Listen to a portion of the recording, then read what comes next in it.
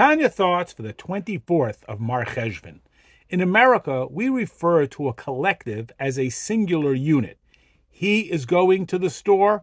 IBM is coming out with a new computer. In Great Britain, they would say IBM are coming out with a new computer because IBM is a collection of various parts. That's why we had a revolution. I mean, you thought it was about tea. Hashem's infinity is expressed in his holding together of multiple infinite aspects, like a city is a single entity of a varied population. Malchus, divine royalty, Hashem's authority, holds disparate parts together as one.